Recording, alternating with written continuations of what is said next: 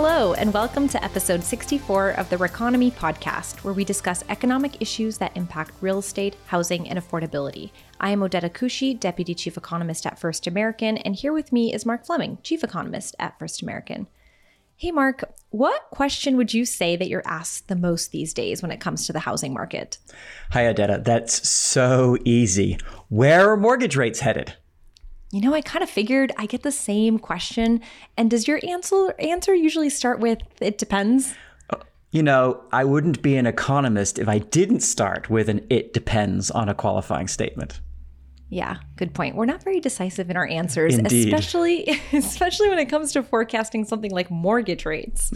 Well, it does seem like we've been forecasting rates will go up for the last 10 years. I know I have, right? Stick with a forecast long enough and you might eventually just get it right. Mortgage rates are notoriously difficult to forecast. And if you had asked me in 2019, when the average 30-year fixed rate mortgage was below 4%, if rates could go any lower, I would have probably said, no way. And that's without the it depends. I do remember. I think I actually asked you then and you said, no way. So it's tough. And, you know, you would have been very, very wrong because the average mortgage rate declined below 3%. In my defense, who would have thought it possible? A pandemic. In the forecasting business, we call that an exogenous shock, by the way. Yeah, that's a little bit tough to predict. And if you hadn't guessed it by now, today's episode will be all about mortgage rates. Specifically, I want to discuss the spread between the 30-year fixed rate mortgage and the 10-year Treasury bond. So first, what does one have to do with the other? Yes, the dreaded spread. First, a quick review. The popular 30-year fixed rate mortgage is loosely benchmarked to the 10-year Treasury bond. The 10-year Treasury bond is often known as the risk-free benchmark for financial transactions worldwide.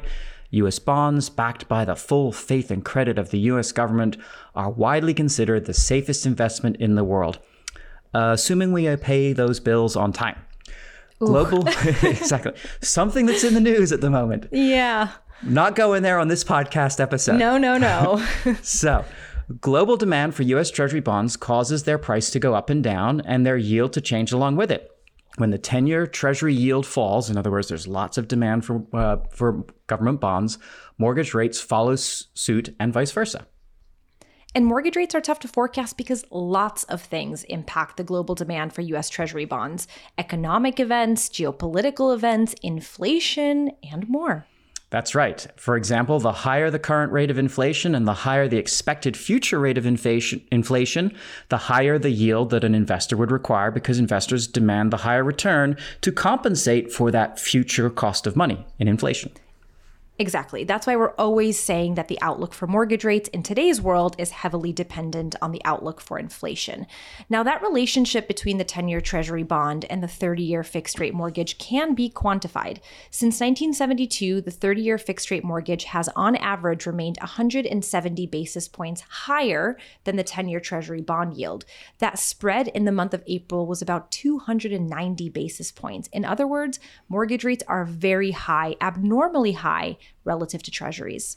Yes, that's definitely a wide gap. Is there any historical precedent for what's happening with that spread right now? Well, the last time that the spread was this high was in the 1980s, your favorite decade. But there have certainly been periods in time where the spread between the 30-year fixed rate mortgage has widened beyond the historic average levels.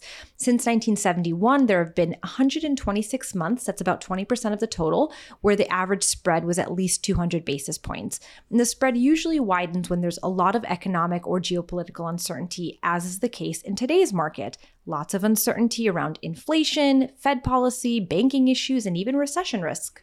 I feel like it's back to the 80s future. Oh, goodness gracious. Didn't we do a podcast episode where we referenced that recently? We sure did. It seems like we might want to explain the economic rationale for why mortgage rates tend to be higher than the Treasury yield in the first place. In other words, why the spread at all? And this time, maybe you would like to do the econ-splaining honors. Too soon? Maybe a little bit too soon. Yeah. But yes, I am happy to. We sort of hinted at the reason at the top of the episode when we say that the 10-year Treasury bond is known as the risk-free rate. The spread between the 30-year fixed-rate mortgage largely reflects the risks associated with investing in mortgage-backed securities, otherwise known as MBS. Let's go through those risks because I think it will really help in understanding why that gap is so wide today. Okay, one more definition before we get into those. Maybe a quick refresher on what an MBS is. Odeta, when you bought your house, where did you get your mortgage? You know, I love a softball question. I went to a mortgage originator, of course. Of course, pretty standard. That originator could be a broker or a bank, and they helped you to buy the home and gave you the mortgage. But your originator didn't keep the loan. They probably sold it with other loans that they had also originated around the same time to a mortgage aggregator like a GSE, Fannie, Freddie Mac, FHA, who bundle your loan along with others from many different originators into a mortgage-backed security, or this MBS, that they then sell to investors who might be choosing between buying a mortgage-backed security or that U.S. Treasury bond. Right. So an MBS is an investment product like bonds. While a treasury bond is backed by the full faith and credit of the U.S. government, an MBS is backed by a collection of mortgages. An investor looking for a steady return might compare similar products such as government bonds and MBS. They're like substitute goods, except the MBS is a little riskier than that government bond. So we can group the risks into two major categories: prepayment risk and its impact on duration, and credit risk. I think realistically, prepayment risk is the easiest to cover first. It's the most well-known, so let's talk about that. One difference between U.S. Treasury bonds and mortgage-backed securities is that the U.S. Treasury doesn't pay any principal until the Treasury bond matures. You buy a 10-year Treasury today, you're not going to get that principal back till 10 years from now. The investor does get paid interest over time for the term of the bond and then that principal value at the end. However, mortgage-backed securities work a little bit differently. Homeowners have the option to refinance their mortgage or sell their homes at any time and pay off the loan. That principal is, quote, passed through to the investor, and the investor stops receiving the interest payments associated with that paid off loan. It's as if the MBS is shrinking over time. But the problem is that when you buy the MBS, you're not exactly sure how quickly that will happen. That's prepayment risk. So investors need to be compensated for that risk relative to the risk-free alternative. Now, the duration of the MBS is also tied to this prepayment risk. The faster the prepayments, the more quickly that principal is paid back, and the shorter the duration of the MBS. The slower the prepayments, the longer the duration. In other words, the sensitivity of the MBS to a change in the level of interest rates is what we're talking about here. The duration of an MBS tends to increase in a rising interest rate environment as there is less incentive for borrowers to move or refinance. We're seeing that in today's market. The prepayment rate of the underlying mortgages typically slows down, which extends the life of the MBS and increases its duration. As a result, the spread between the mortgage rate and the 10-year Treasury yield may increase because the MBS investors require more compensation for the increased duration. Yes, the future gets more uncertain the further into it you look. If you think it will be a longer time until you get your principal back, then you need to be paid for that uncertainty risk. Also, think about duration risk from the perspective of a bank investing in mortgage-backed securities. In today's market, the duration of a deposit in a bank may be pretty short. We've seen it get very short in some cases, especially given all of that uncertainty. But as we discussed, in a rising interest rate environment, the prepayment speeds go down and extend the maturity of an MBS. Banks purchase those mortgage-backed securities. They have a higher yield than treasuries, but then they're left with all these long-duration mortgage-backed securities on their balance sheets, and they're faced with what's called a duration mismatch between the short-term deposits and now the longer-duration mortgage-backed securities. So maybe a bank investor requires the higher yield to compensate for that uncertainty of duration risk. That's a really good point, especially in the wake of the recent bank turmoil. A duration mismatch between a bank's assets and liabilities, such as having long-duration MBS on their balance sheet and short-term deposits as liabilities, can lead to losses and liquidity risk. But I won't get into that, so we're going to move right along to credit risk. Credit risk, this is actually the easier one of the two here, is associated with the risk of default. At any point, borrowers can fail to make payment on their mortgage underlying an MBS.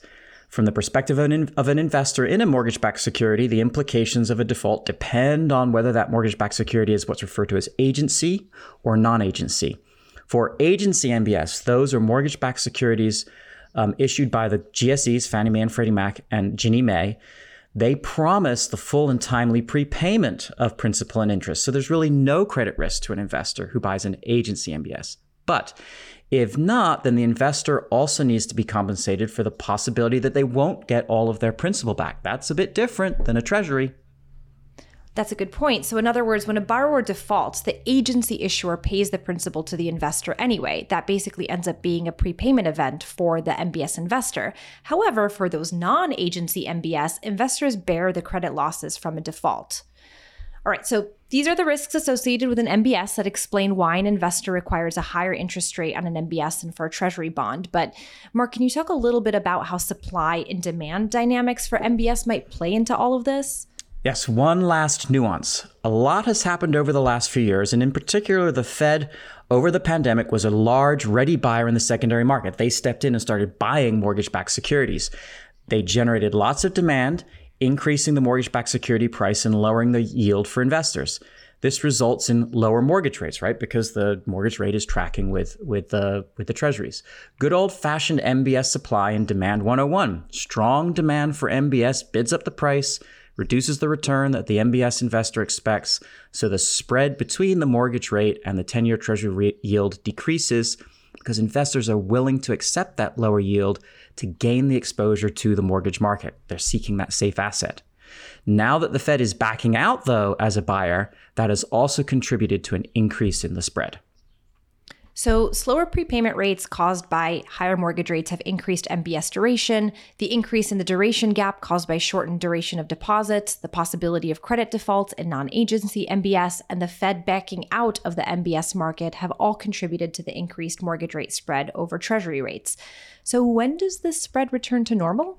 So much uncertainty. It's possible that we'll see a narrowing spread when the Fed finishes its tightening. Possibly.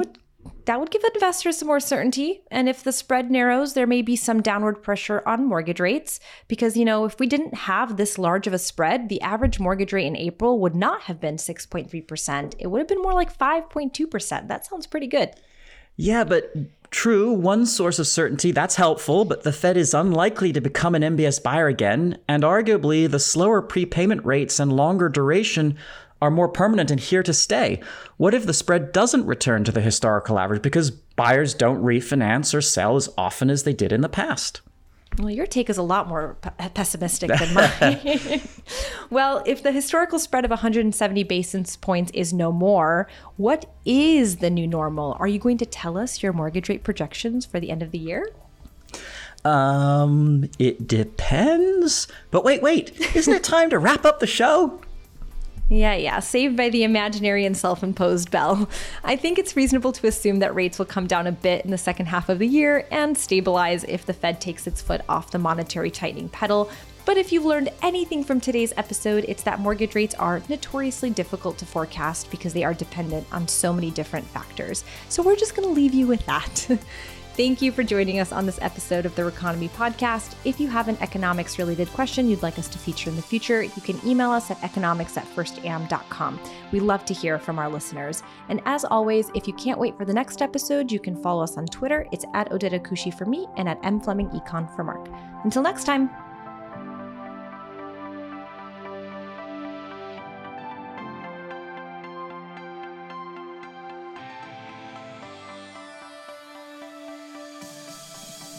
Thank you for listening, and we hope you enjoyed this episode of the REconomy Podcast from First American. We're pleased to offer you even more economic content at firstam.com/economics. This episode is copyright 2023 by First American Financial Corporation. All rights reserved.